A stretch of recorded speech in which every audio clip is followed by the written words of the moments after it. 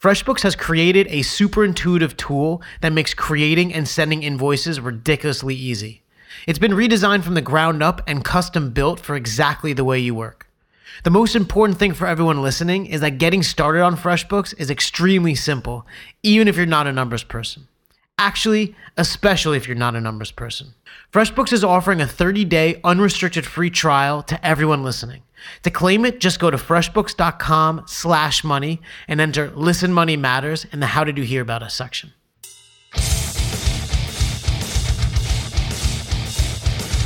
Hey, what is going on, everybody, and welcome to Listen Money Matters. My fake trees died because I forgot to pretend to water them. My name is Thomas, and I'm here as always with my good friend Andrew, who is smiling at my very corny joke. Did you make that up? No, it's from Mitch Hedberg. I don't know what that is. Mitch Hedberg? Still don't know what that is. He's a dead comedian. Rest in peace. 440 out for Mitch. Dude, go listen to him on YouTube. He's great. I'm going to. He has like a lot of those cornball jokes. That's kind of what he was known for. That's pretty much all I have. That and like drugs, but yeah. I think my favorite Mitch Hedberg joke is he's talking about being in a conversation with an interviewer for a job. He gets the question, what do you see yourself doing in 5 years? And his answer is celebrating the 5-year anniversary of you asking me this question.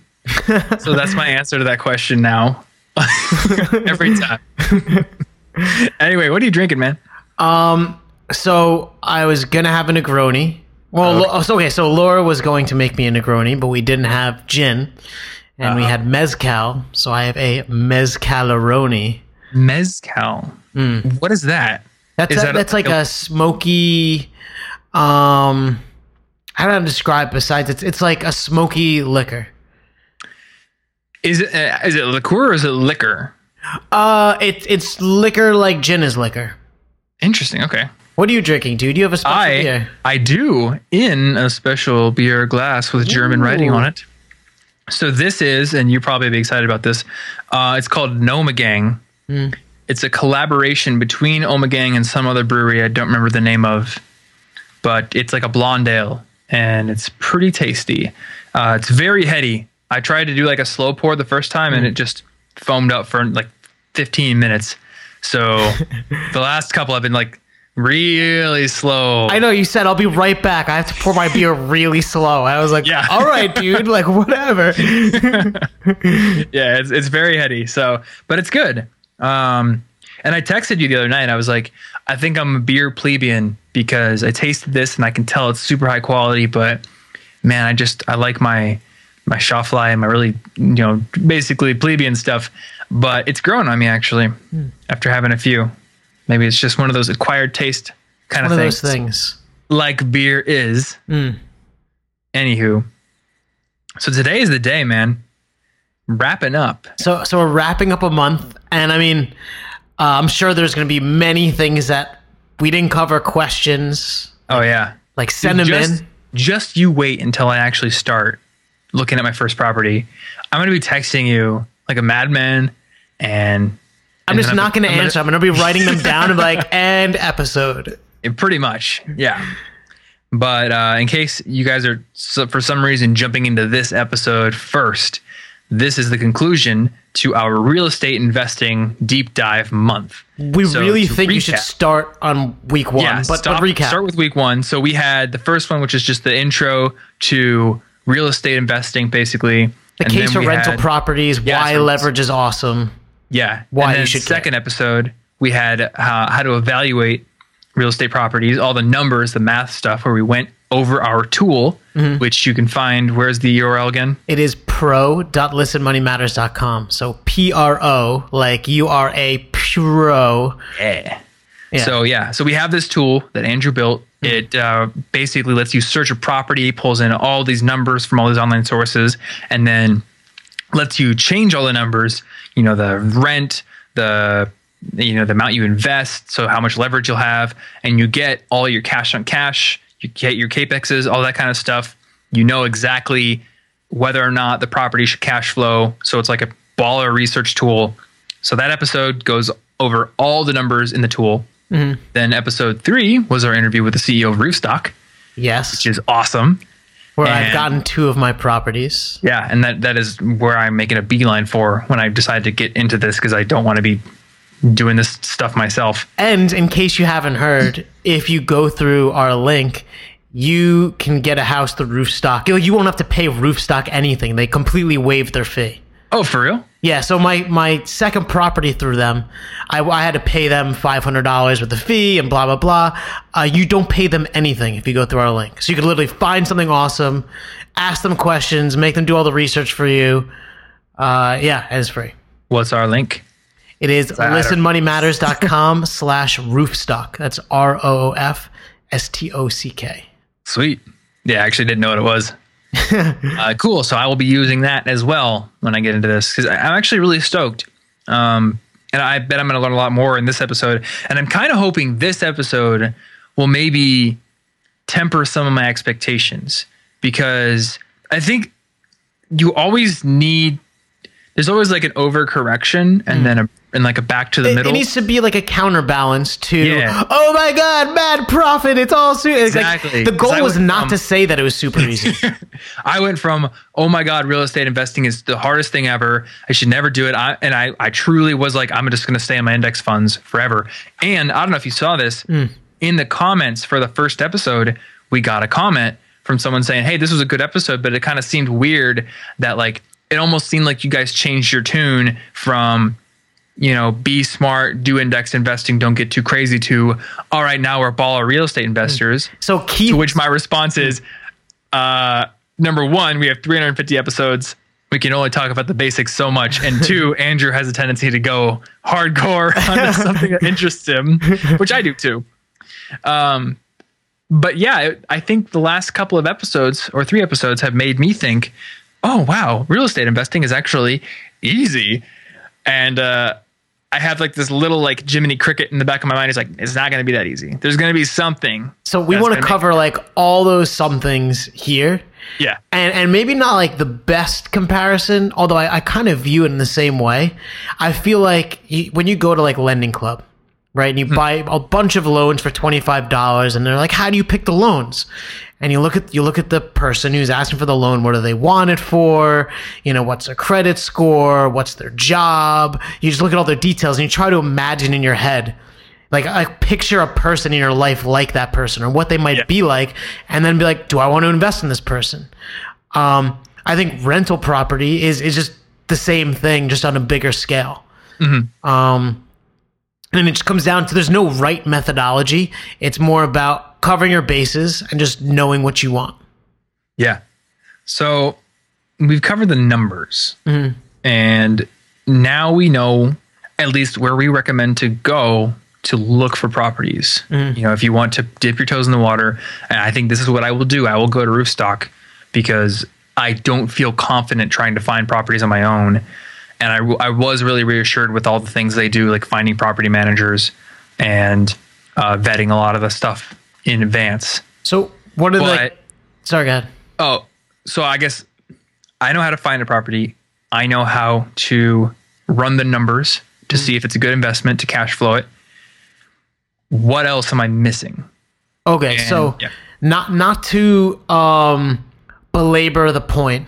That's not really the point, but I do think it's important that at the end of the day, especially if you're buying a place that's not near you, you need to have somebody else's balls on the line, right?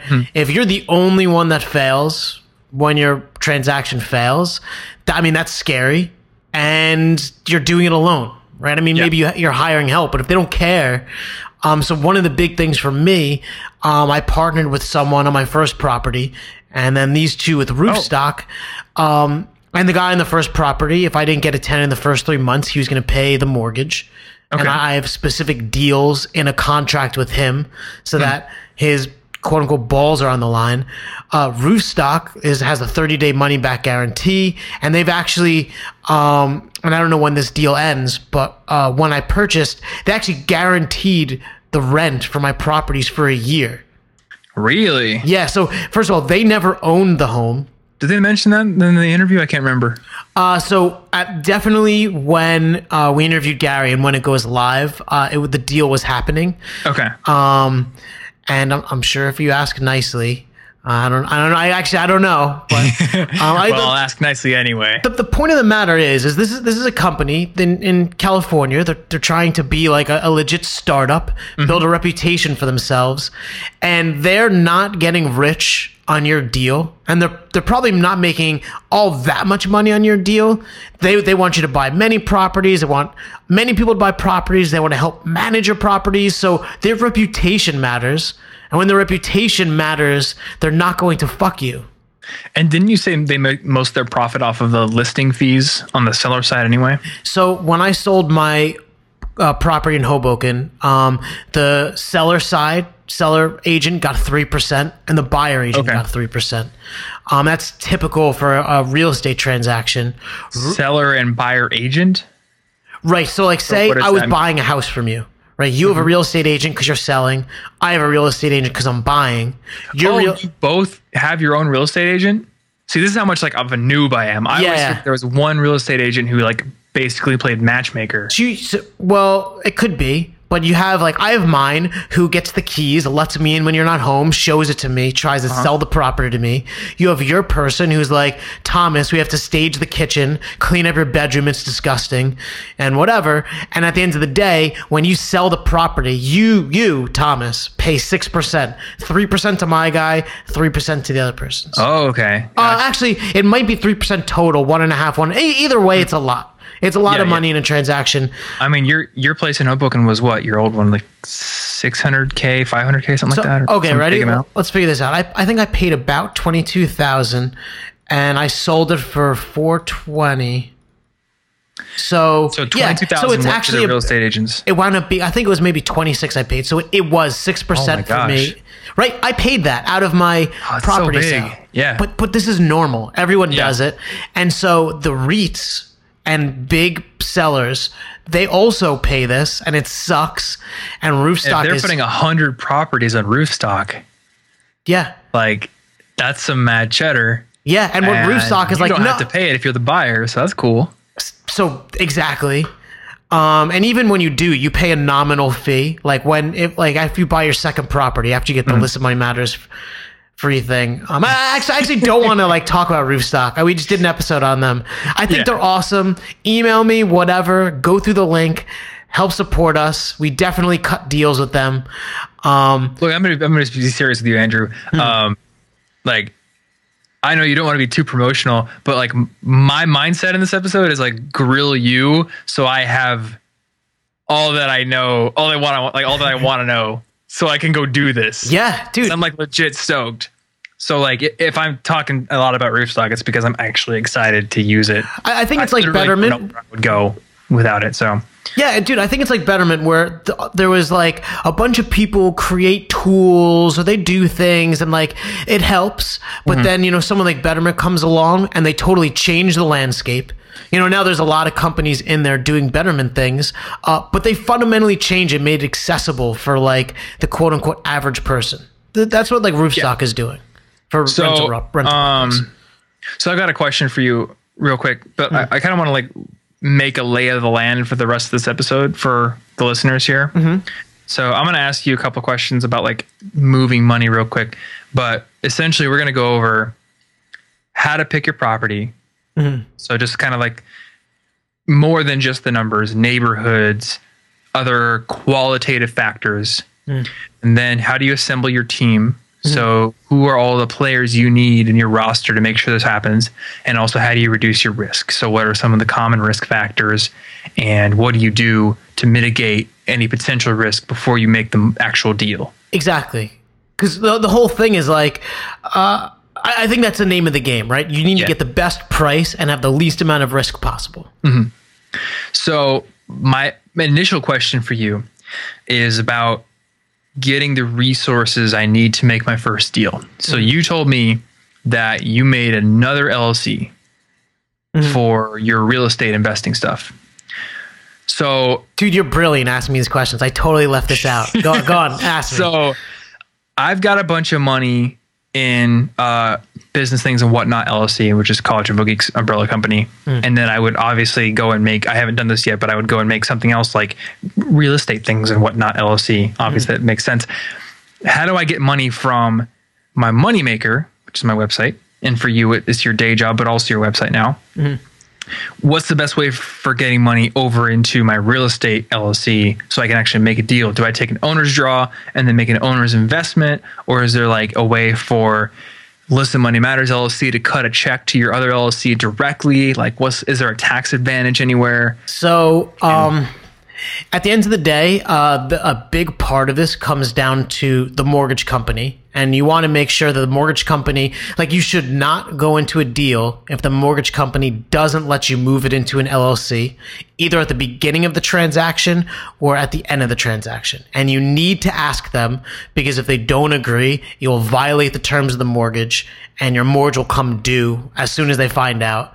And that would suck. So explain that to me. So you need to ask I'm making my deal. I need to get a bunch of money from the bank. Basically what you're saying is I need to say, hey, I want to run this transaction through my real estate LLC. So I want the mortgage. I want my LLC's name on the mortgage, and I want my LLC to pay the mortgage. Okay. Right? So, you could say that your LLC is not nearly big enough, and it doesn't have enough revenue for enough amount of time for them to. They're not going to give your LLC a mortgage, and the leverage is not going to be as awesome as if you did it through Thomas Frank, the person. So the way that it is likely that you're going to do it is you're going to create this LLC, come up with a really cool name. Mine and Laura's is based off of really nerdy movies and stuff. We're not going to say the name, even though it's really cool. We're not going to say the name in the air. But what we're doing is I went to the mortgage company. I'm like, I'm going to move this property into an LLC. Is that okay? Yes. You can't do it during the transaction, but you can do it after. Great. That's what they told me. So what I do is I get a mortgage under Andrew Fiebert. Okay. Go through the whole process, and at the end, it's called a quit claim deed. I know about those. I'm sorry? I know about those. I recently learned about them. And basically what happens is you have an LLC, and you yourself are the primary beneficiary. And so that is like the rule, because the mortgage needs to have recourse and blah, blah, blah. So at the end of the transaction, like, your notary literally has you sign the last paper, or the second to last paper. And then the last paper is where you transfer. So basically you've gone through your closing documents, blah, blah, blah, and you have the title and it's under Thomas Frank. And then the very last page, you transfer ownership from Thomas Frank to Thomas Frank's Real Estate LLC. Right? Of which I am the manager. So which you're the primary beneficiary. Yeah. Yes. And so what happened? Why does this work, but they would not give the mortgage to my LLC directly? Like, why am I allowed to transfer it? Because you have credit, and they could hold you responsible, and your LLC can declare bankruptcy, and they can't go after it, but they can go after you. So basically. So doesn't that make it the same then? No. So here's the thing: is the bank? You're not trying to screw the bank. You want a great relationship with the bank. You want to pay your mortgage, whatever. But you're not protecting yourself from your bank. You're protecting yourself from everyone else. Okay, so basically the bank does have recourse, even though you've transferred the mortgage to the LLC. Which is fine. But you intend to pay. You need to set it up through yourself first, just because you have more credit, trust, history, whatever. Right. And then the whole point of transferring it to an LLC is so, like, random, dumpy Steve who thinks he's going to slip on your sidewalk and do insurance fraud doesn't exactly have access to your bank account and your assets. So first of all, they don't even know who you are, right? They just know that it's Thomas's Real Estate LLC that owns a property. They could see that it's a highly leveraged property with, they wouldn't even really be able to see that. Long story short, like, it protects your identity. It protects them from, they could bankrupt your LLC. If, say, I don't know, he trips on the sidewalk, falls on his dog, and his dog dies, and he sues you, and the judge loves Pomeranians and whatever, right? He could bankrupt your LLC. He's not going to get much because there's not much there. And he's certainly not going to get anything from you or from College Info Geek. Okay. Because they can only go after, I don't know, Awesome Properties LLC or whatever. Right. And name it. It removes you as a target. It's just Okay. basically it's a layer of protection. It's like a shield against Gotcha. like stupid lawsuits. Okay. So, and then you would basically set the LLC up the exact same way you set up your Listen Money Matters one, right? So you do your articles of incorporation, you register with the state. Sounds set up crazy. accounting, This is pretty like much. literally 15 minutes of work, at least in New Jersey, and I think it'll cost you like $100 or so. Yeah. Did you do it through LegalZoom or something? No, I went on to like New Jersey Revenue and Oh, you like literally did it yourself? actually Laura did this one. Oh, okay. But yeah, like she actually did this one and documented the whole thing, and we are coming out with an article sometime sweet. between now and never. Okay. Yeah, and on the flip side, I've got a lawyer. I have a great relationship with her, and she charged me a flat $350 to everything involved in setting up my LLC, including some paperwork we had to resubmit. So she didn't even like try to charge me for extra hours. So that was also great. Yeah, I and think I- LegalZoom's cheap, like so you don't have to. Yeah, that's like $100 or something. Yeah. So I personally like having a lawyer because I have someone I can go to now as well, with questions. And she was very helpful for a deal I did recently as well. Okay, so LLC taken care of, got that set up. How do you transfer money to it? So Self company somehow pipeline. So you can do an owner's contribution, which you could then pull out later, tax free, or you could just wait till rent comes in and populate that. Because remember, like well, you got to make. Oh, duh! You're doing the investment first, right. You're doing the investment. The LLC is never making the initial purchase. You are exactly, and the way that everything works is, first of all, when you get a mortgage, the first month you actually don't pay your mortgage. It starts in the second month. Okay. So what happens is you'll actually get a full month cash flow. You just keep it in your bank. And so then basically, you should never really have to throw money into the LLC. After you buy it, you shouldn't. Yeah. And then the LLC's coffers literally just exist for the CAPEX and the vacancy rate, stuff like that. And exactly. It's just a reserve account. Out, if there happened to be a ton of money sitting in there, you could pull out money to make your next purchase. Exactly. And then the cycle begins anew. Mm-hmm. Cool. Okay. So that takes care of those questions for me.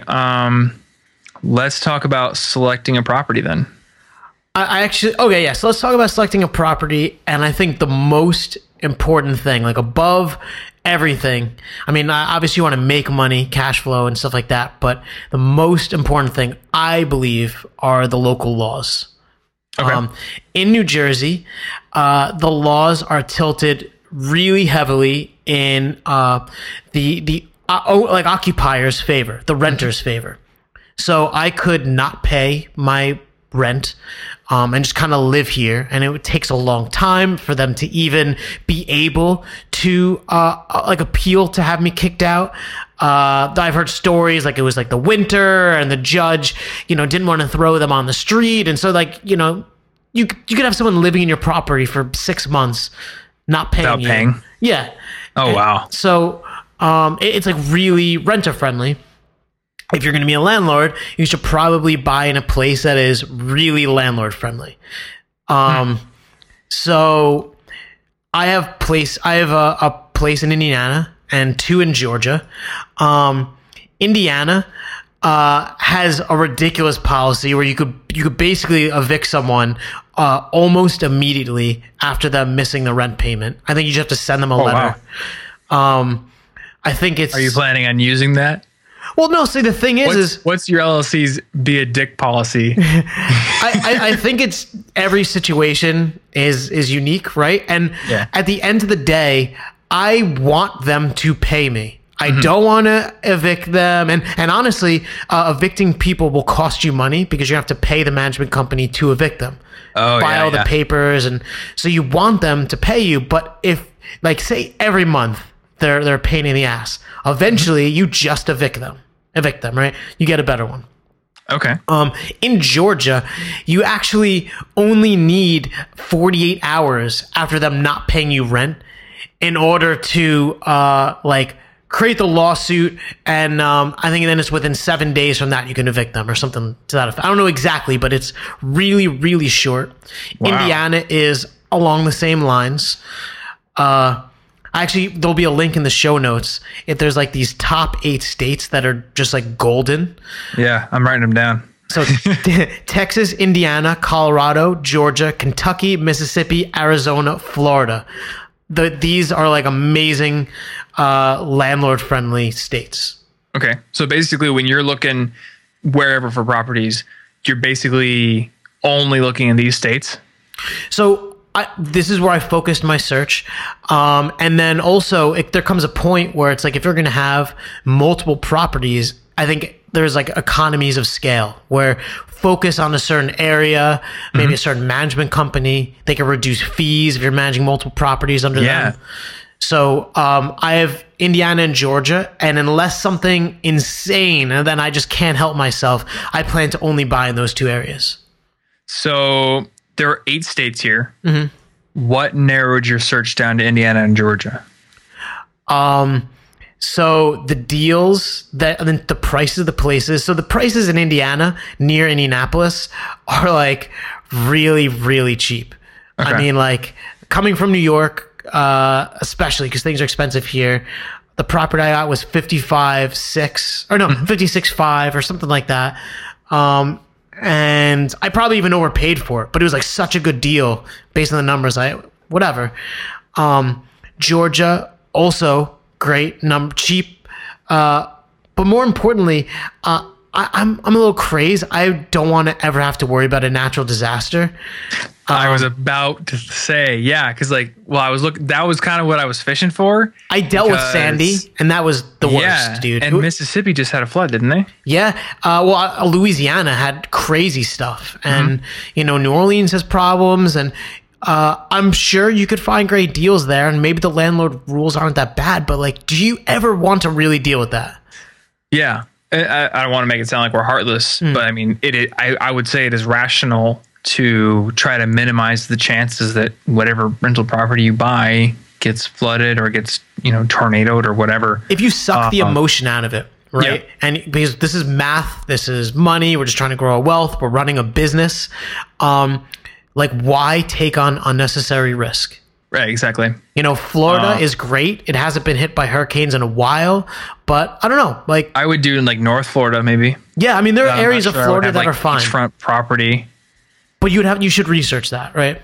Yeah, exactly. I mean, obviously, there's a lot of research to do. One thing I'm thinking of is because I'm moving to Colorado with a bunch of friends, some of them are asking, does Colorado have anything in the way of natural disasters?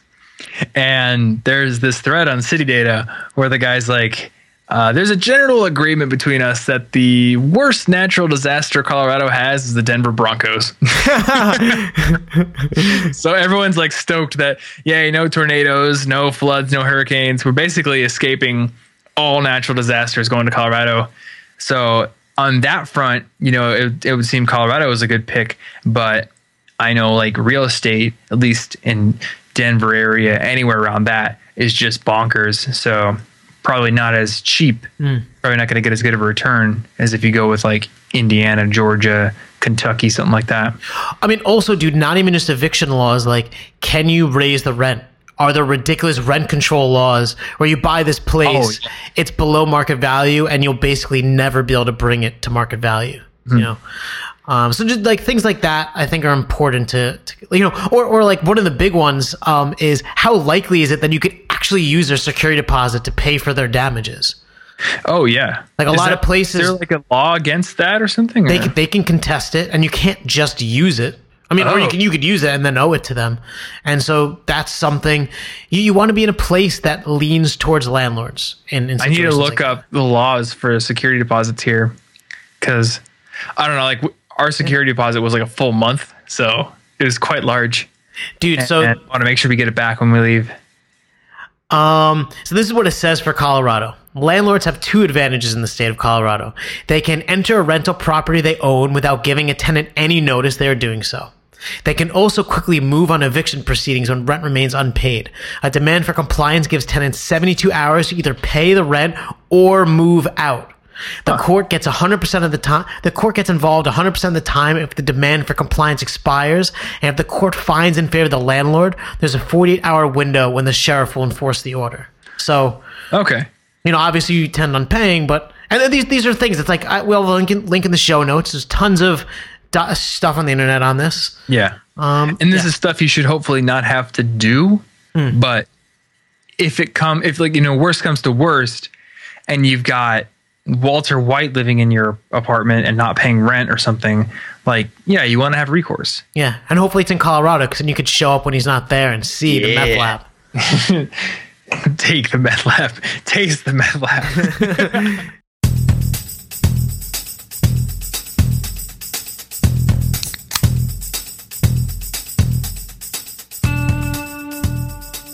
So, you're racing against the clock to wrap up 3 projects, prepping for a meeting later in the afternoon, all while trying to tackle a mountain of paperwork.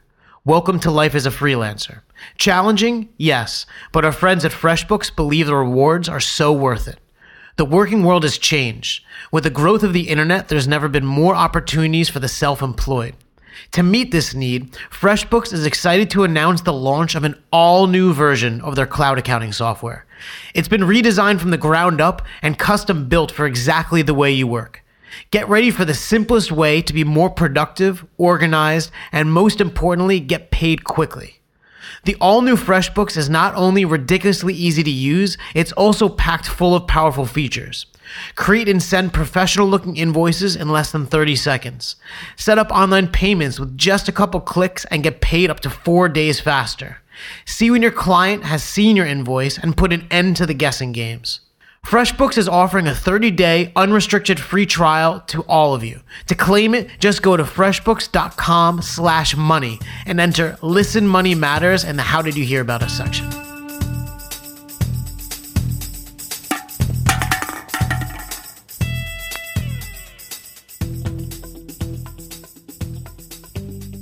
So are there any examples we can pull up? Of what? Like properties, I don't know. Oh, of properties and their prices and stuff? Yeah, I mean... Yeah, dude, go to roofstock.com. Roofstock. Or go to listenmoneymatters.com/roofstock. Okay, let's see here. Oh, okay, we got one here for Georgia. Here's a Georgia one.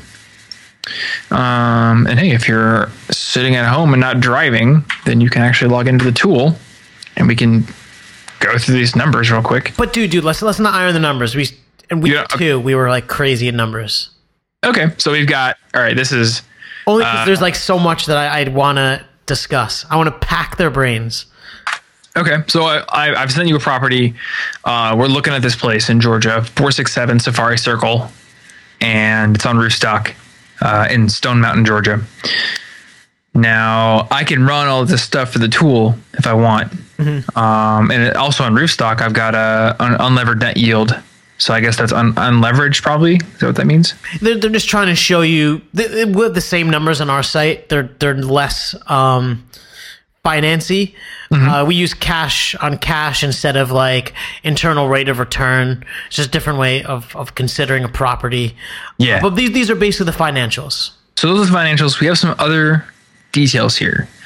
I've got the proximity to Atlanta I can see. So... it's got some nice little qualitative things like the current lease. This runs through June 2017. The roof and the HVAC are certified to have 10 plus years of life remaining. So by the last inspection report, so you don't have to worry about those kind of things. It's close to a campus. Commute time is low. 30 I guess minutes. Do you have a list of qualifiers that you bring into any deal?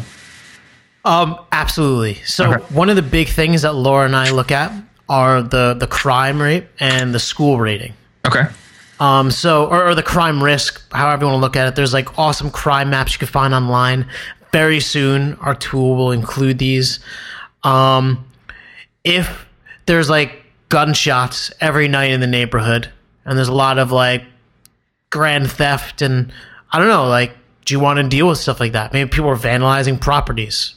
Yeah. And one of the things is also, even if someone will pay you a really great return, you want a good tenant who's going to take care of your property, hopefully stay a while, because it's expensive to have turnover. So having like good schools, think about like a family with kids. They want to send their children to good schools. They're probably going to, try and put roots down and stay for a while. We want easy, automated, good tenants. So we try and like stay in like between like, I don't know, like a C. Maybe it's like the lowest. That's your bar. Yeah. In your floor. Crime. For the crime risk. Yeah. Okay.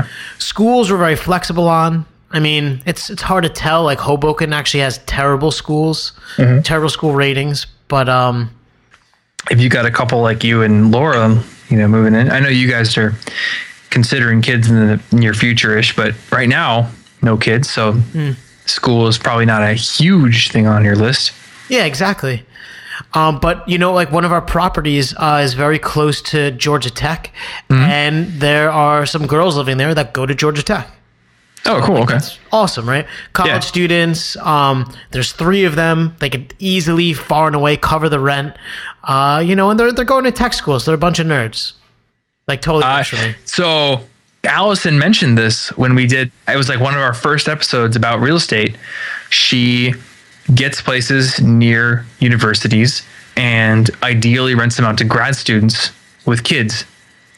Because like, what's a grad student family gonna do? Yeah. They're not holding parties.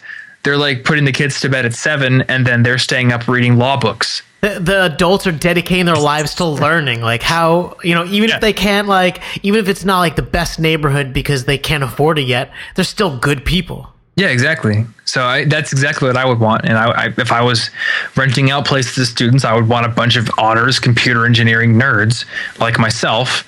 And well, I'm not an engineer, but I live with them.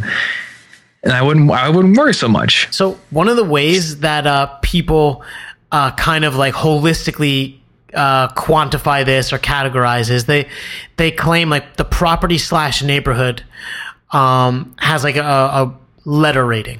So A would be like the newest things in the nicest area. B would be maybe a little bit older or not as nice an area or some combination of the two. C is, older ones. Maybe it's more of like a working class neighborhood. And D is like pretty bad, rundown property. Sometimes people call D like a war zone. Okay.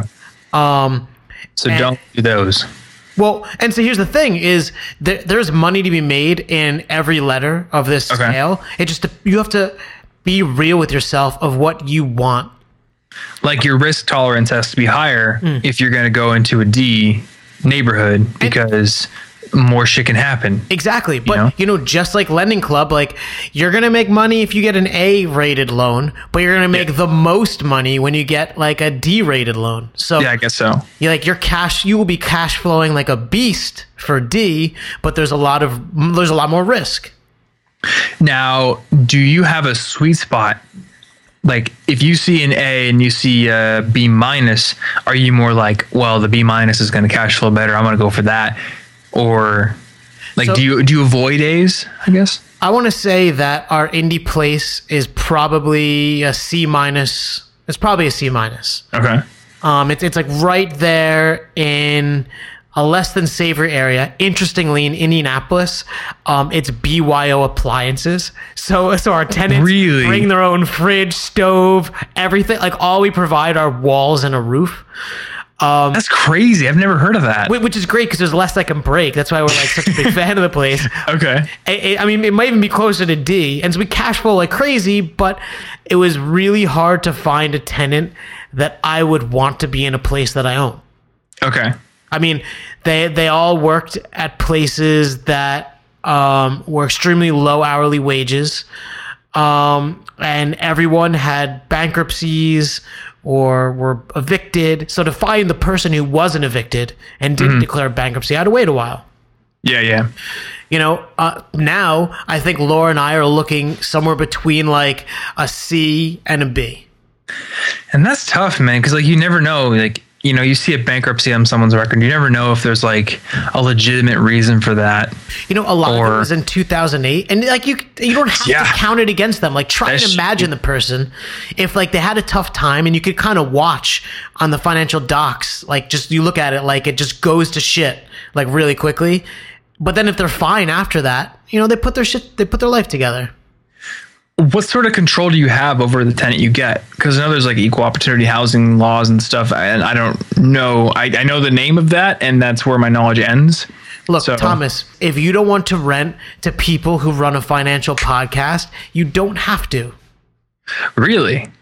I mean, you can't explicitly not give it to me because I have a money podcast, but if you just decide to not rent to me, that's your prerogative.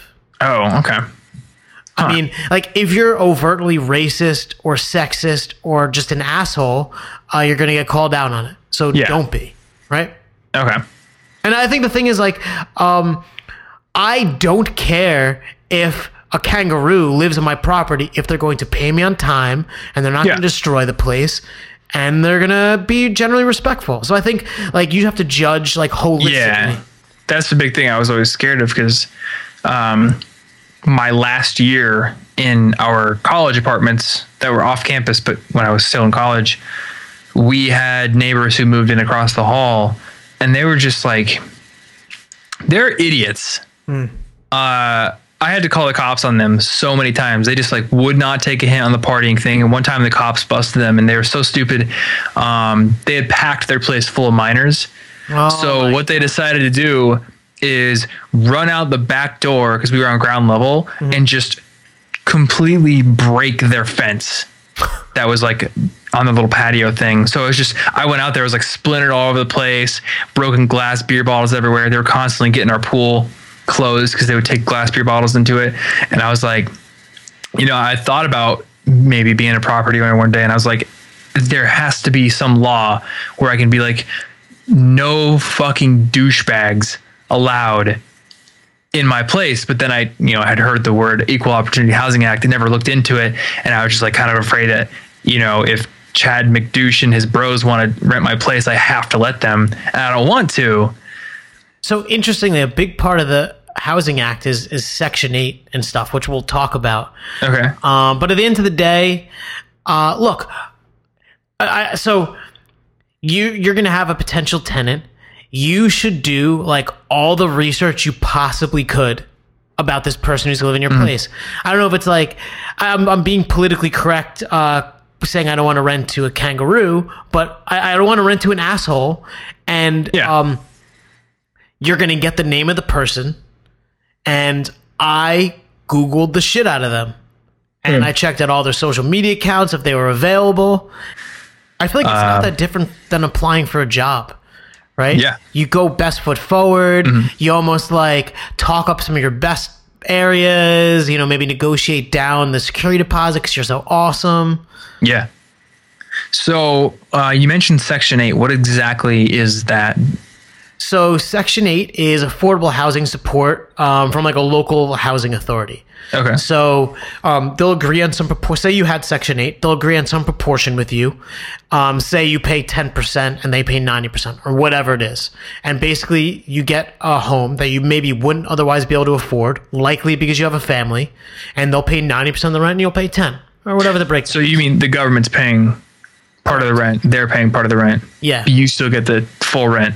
You get the full rent. And so, the obvious pro is you're getting paid by the government. The government is always going to pay you. Yeah. It's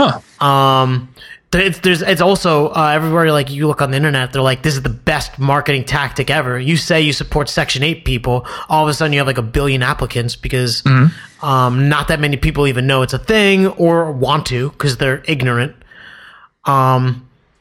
And another pro is actually, which I found like really ironic or whatever, is the rents tend to be higher than the market average. They say they find the market average, but I think they know like I have to incentivize a little bit. Yeah. Right. So what are the cons of that then? There's often little recourse for damages. You would have to appeal to the Section 8 office, which is basically like, from what I understand, talking to a brick wall. It sounds like putting a message in a bottle and throwing it into a sinkhole. Yeah, pretty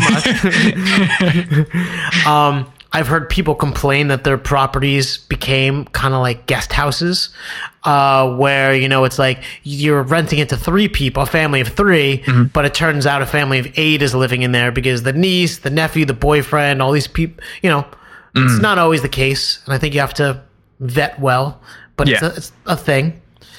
And then the other con is that they could actually change the rent on you. So, and I've read it's usually between like plus minus $50, but they just like, we're paying you less. And they could also change the ratio of how much they pay versus the tenant. So you love it when the government pays you 90%. You probably love it a little less when the government only pays you 10%. Yeah, because then you're worried about the tenant paying the full. Interesting. What's your current thought on buying or not buying a Section 8? So we almost did, but didn't, because Roofstock actually has a tenant in there already. So you could you could judge the property and you could judge a tenant even like as one thing. They told us it was Section 8 and we decided not to. It wasn't only because of that, but we were unsure. I hadn't done all my research yet, and we figured it was a wild card. But in our Indianapolis place, we are renting to someone who is on welfare. So she, actually, I think it's like disability welfare. Yeah. But she has a job. She also gets a check from the government. It's just more security. Interesting. Okay, so we know about states where the laws are friendly to you. We know about some renter considerations. Another thing that pops in my mind is I'm not buying a place that's next door to me. So, and I know Roofstock says they've like vetted things, you know, they have like the HVAC, the roof certification, but houses have a lot of little things you might not expect. So I don't know. I know we talk about a CAPEX fund for repairs, but I would like to do all I can to buy properties that don't need a ton of repairs in the first place. So the cool thing, so the Indianapolis property that I bought, the guy renovated the whole thing. So most of it was new. And since I don't even have appliances, like literally the roof has to collapse for something to break, or I don't know, a window gets stuck or something. So I was like pretty cool with that.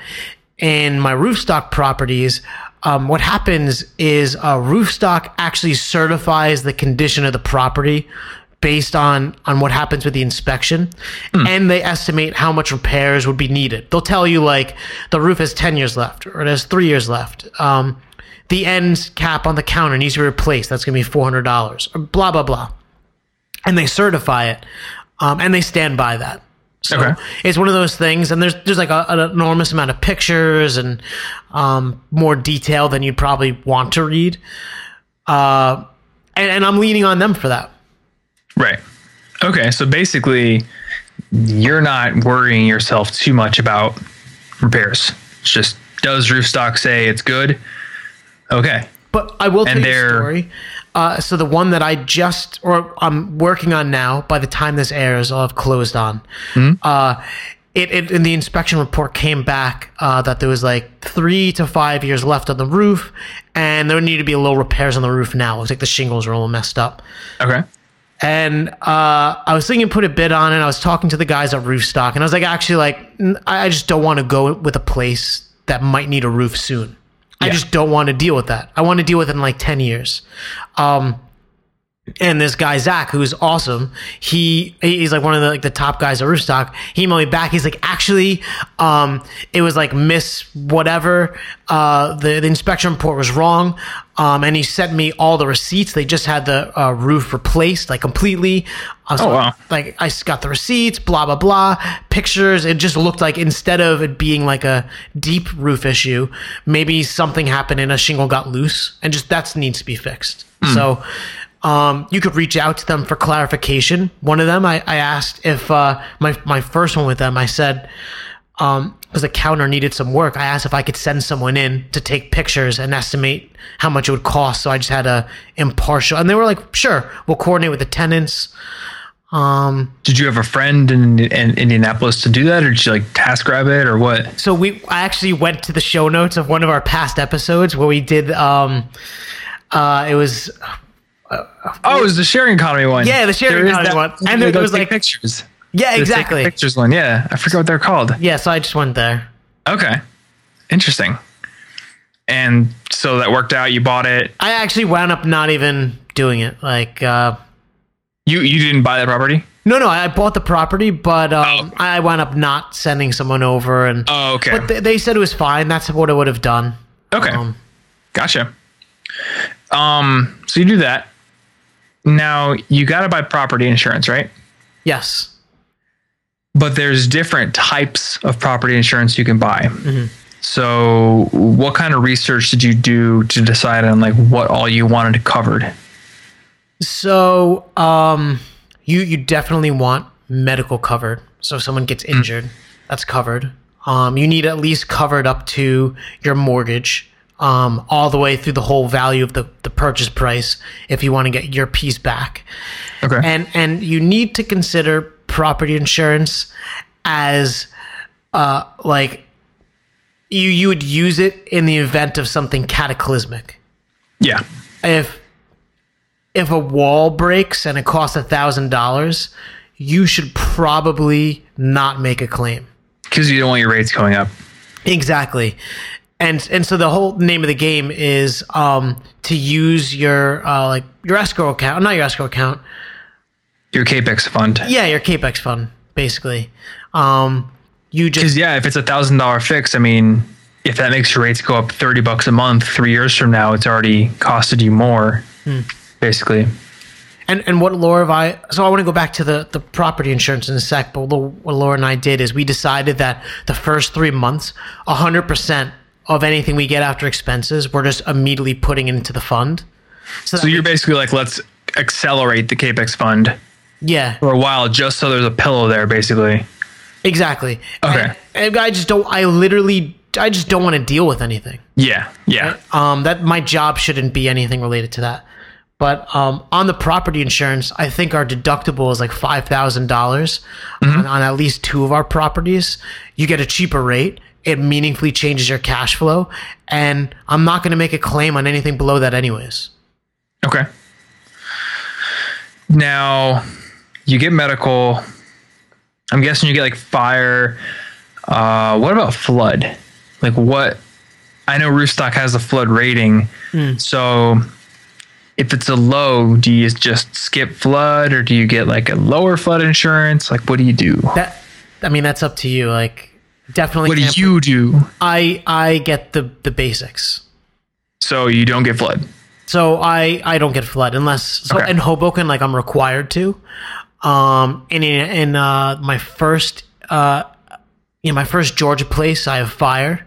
I don't know. Now someone who hates the show is going to show up at your place with like a garden hose.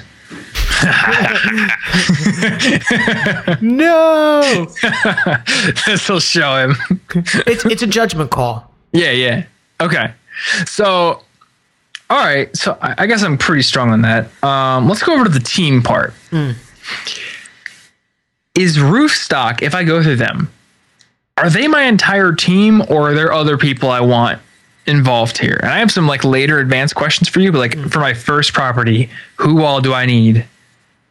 So, okay, for your first property, you need a mortgage guy or girl. Okay. You need a property manager.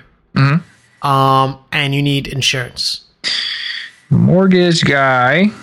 Okay, and now, and none of these people go through, or wait, no, property manager. So Roofstock does those.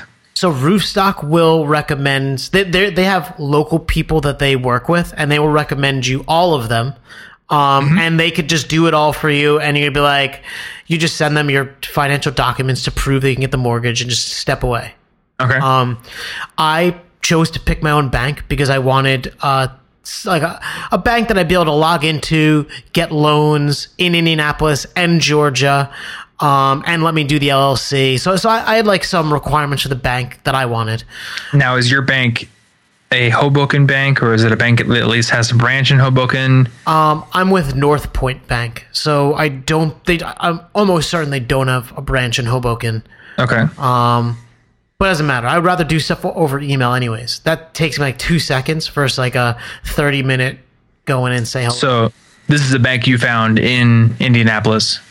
So I found it for Georgia, but it also works with Indianapolis. Okay. And does that give you more leverage for negotiating your mortgage rate, or is there any leverage for that? Not really. No. Okay. It's just easier. So like this property that I'm working on now, I did not have to do much because they already knew everything about me. Oh, okay. I already knew how my other properties cash flowed. Mm-hmm. I would literally just email the guy like, I'm buying this place, and he just started on it, sent me shit to sign. Oh, sweet. Whereas like the first one, it was definitely work filling paperwork out. Yeah. So you get your mortgage rate picked. Now, did you go with Roofstock Property Managers for your 2 Roofstock properties? I did, and I think that was definitely the best decision that I made. Okay. So my Indianapolis place, I pay 10% for the property manager, and that's pretty typical. If you just look on the internet, it's just like 10% is what it is. Roofstock negotiated it before I got there, and it started at 8. Okay. They pre-vetted them. They gave 2 options in Atlanta that they think are good. And if you just go onto their site, you'll see. I'm with Excalibur Homes. They're one of them. This guy Matt there, he's awesome. Okay. And in the contract for Excalibur Homes, if I opted to collect my check on the 23rd of the month instead of the 9th, they drop 1% of their fee. So now it's down to 7%. And if I choose to only take digital statements instead of mail statements, they drop it another percent. So I'm paying 6% where... Wow. Yeah. And I calculated it out. That actually increased my cash flow by 2.25% just by... That's insane. Just for dropping paper? Yeah. Wow. And they have an awesome online thing I could log into. That was a requirement as well. I wanted to be able to... Like, I want a portal so I don't have to get papers or talk to anybody. I don't want to talk to anybody. Right? You basically want to set up a machine that basically works and squeezes out the meat pies for you. Yeah. So you know me, dude. I want to automate this shit and move on. And that's what I want. Yeah, and I'm happy you showed me 0 for my accounting shit today because, man. So, what else am I missing here? So you got your property manager. Property manager is insurance. Huge. So who does insurance go through?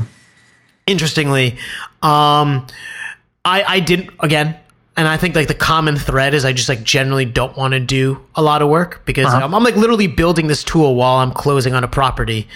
I'm like, we're building pro, we're like doing research for this shit. Like, who's got time? So first of all, the mortgage company's like, we could find you an insurance company. So I'm like, sure. And then Roofstock goes to me and they're like, we could find an insurance company. So I'm like, sure. So they both come back and they have their quotes. And the Roofstock one was cheaper. I don't know if it'll always be the case. I might always just ask both to find it. And I get the quote, and then you negotiate because insurance quotes are basically like pulled out of somebody's ass. Okay. Right. So like they're like, oh, it's going to be $700, and you're like, okay, why? Tell me every single thing I get, and then you're just like, no, I don't need raccoon insurance. No, because I only rent to tenants who throw raccoons off the stairs preemptively. We have no raccoon problems here. Exactly. And then like well, there was like, it's only $1,000 deductible. But I'm never going to make a claim, so that I bump it up to a $5,000 deductible. Okay. Basically, your entire mindset here is I will only make a claim if shit really hits the fan. So essentially, hopefully, I should never have to make one. I can have a high deductible. The whole point is you're gonna pick a property that is certified by somebody, right? Hopefully, doesn't have problems. And then you build a reserve account for it, and you let it just take care of itself. Yeah. But if like a meteor comes out of the sky and hits your place, actually, you probably won't be covered. Insurance doesn't have meteor insurance? What the hell, man? Yeah. I feel like that's gonna happen. That's totally gonna happen. It's a sticking point. I'm gonna have to talk to my company about that. Did I tell you this story once? What? There was this restaurant called Stella's in Des Moines once. It was like an old 50s style restaurant, checker floor, waitresses and like the aprons and everything, Elvis on the jukebox. And they did this thing where they put the milkshake glass on your head, and the waitress would stand on the stool and pour the milkshake from like 3 feet above from the little metal canister into the cup. It was like their thing. And my family would go there when I was a kid. So my brother was always the adventurous one, and he would do it every time. And they'd always just perfect milkshake in his head. And I was always too scared. I was like, no, one time I do it, they're going to dump the milkshake all over me on accident. And they finally convinced me. And I don't even need to tell the rest of the story because you know what happened. You got covered in milkshake. Milkshake all over me. I'm like crying. They gave me the free milkshake, of course, but I wasn't paying for it anyways, my parents. So yeah, I am the guy who's like, no, the meteor's coming. Oh my God. Okay. So what else do we need to talk about before we wrap up here? Okay, so a ton of information here. Property management team, huge. Okay. Mortgage team, huge. Mm-hmm. They're Got insurance. Got the insurance.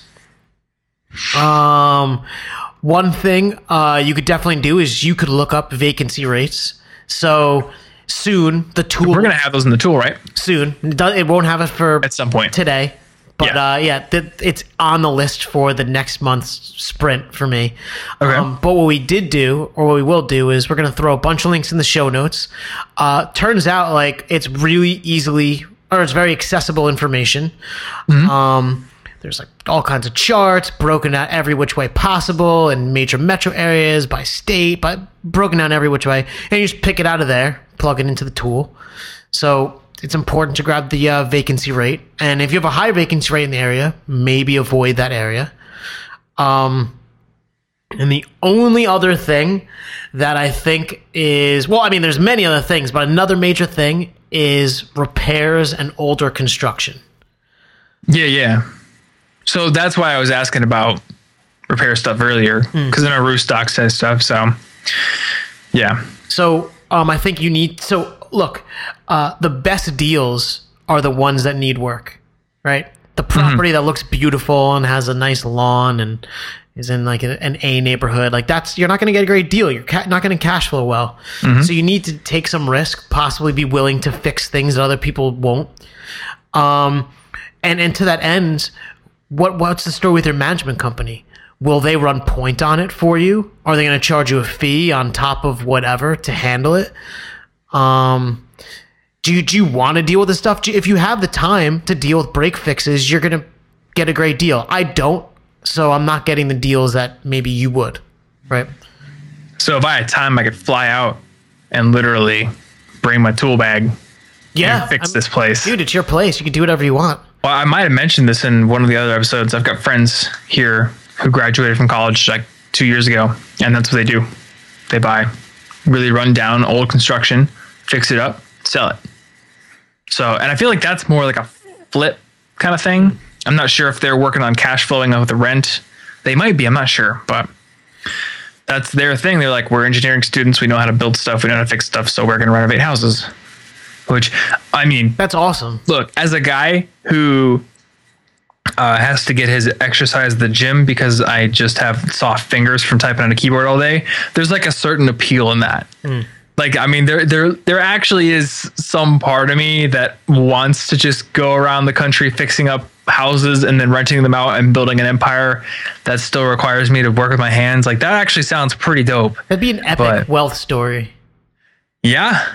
I'd be pretty, and you're not selling it. So every single property you fix up, you're cash flowing on it as long as you can pay for your flight ticket to get to the next place. And, if you buy a bunch of places in one city, you could just go fix them all up. You get your first place that's run down and you live in it while you fix it. You get a sick deal on your mortgage because you're living in it.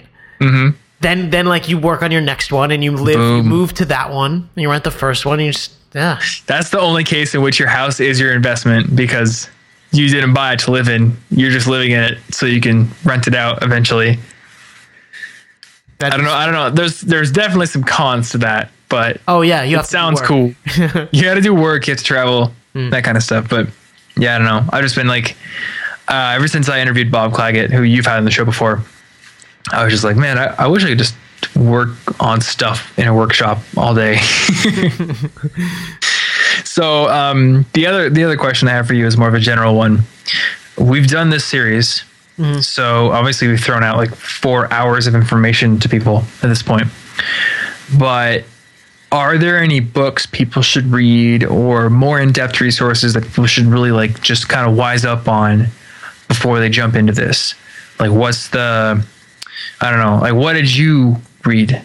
So I definitely think that you should read or listen, because you get audiobooks, to Tax-Free Wealth.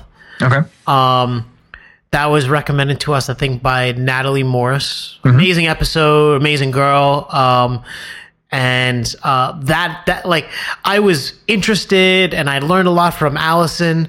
And then reading that book tipped me over the edge. I was like, because all the incentives kind of point towards property. Yeah. Or a lot do. So that was huge. And then there's a blog by this woman named Paula, and it's called affordanything.com. Okay. And she gets into the details of like, you know, how what is the 1% rule? And these are all things that our tool has, and we kind of have like tips to hover over, but she has like stories, and I think she has like 9 properties. It's interesting. It's very practical. And then honestly, I learned a lot from Allison, just like lurking and reading the stuff that she writes, and she has a few articles. And the guy who I sit next to at work, Neil, has taught me an enormous amount. He dove in first, and we've been like talking back and forth, and he'll research something, I'll research something. So that was super helpful. And Neil has been like living Bigger Pockets and stuff like that. That reminds me of something. There is, what is it called? When I had lunch with those guys from my college who flip properties, they told me about an organization. And it's like, there's one for Des Moines where I live, but I think this is like nationwide. There is, I can't remember the name of it. I'm like kicking myself because I can't remember the acronym, but it's like a property owners association or a property owners club or like a rental owners club or something, where people who own real estate or who are into real estate, they actually meet up. And they told me they've met a ton of people there that they do work with. They learned a bunch from. I really wish I could remember the name of it right now, but so Neil has gone to, I think, at least one. And a lot of people have like highly recommend those things. I work like a beast. I haven't, but Laura and I have talked about going to one. I think at the end of the day, like I hope you pick up a lot from these episodes. But yeah, like you got to fill in the gaps. Ask people who have done it, who have put their own balls in the line. Yeah. Yeah, I think it's if you can find someone who's like who can act as a mentor pretty much, that'd be awesome. And I'm using you for that. So the URL for the tool, if anyone wants to go check it out, is pro.listenmoneymatters.com. Check it out. It's really awesome, honestly. And I think that's all we have for this episode. Once again, if you didn't listen to the previous 3, you definitely should. I think this is like the kind of cap onto those 3. So they're a package deal. I think there'll be a 5 questions soon. So if you have questions, email us, comment. Yeah. Do it. And if you want to find our favorite other tools, apps, books, resources, including Tax-Free Wealth, and that's in our book section of our toolbox, which you can find at listenmoneymatters.com/toolbox. And that's all we got for you guys in this episode and this real estate series. So until next week, see you later. Later, man. Later.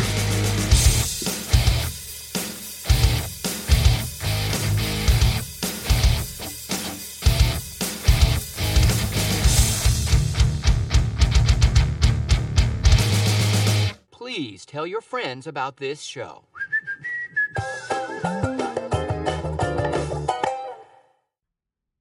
Special thanks goes out to FreshBooks for sponsoring this episode. She works hard for the money. So hard for the money.